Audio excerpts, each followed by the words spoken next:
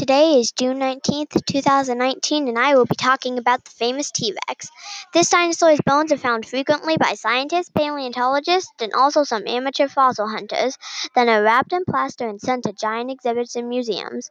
The T-Rex was also a fierce hunter which ate meat and would truly fight for its food. Some reasons why the T-Rex is famous? Well, they're not really reasons at all. Sometimes people just say the T-Rex is awesome and cool. Should this dinosaur really have the title of king at all? Thanks for listening to Mysteries of the Past, a dinosaur adventure.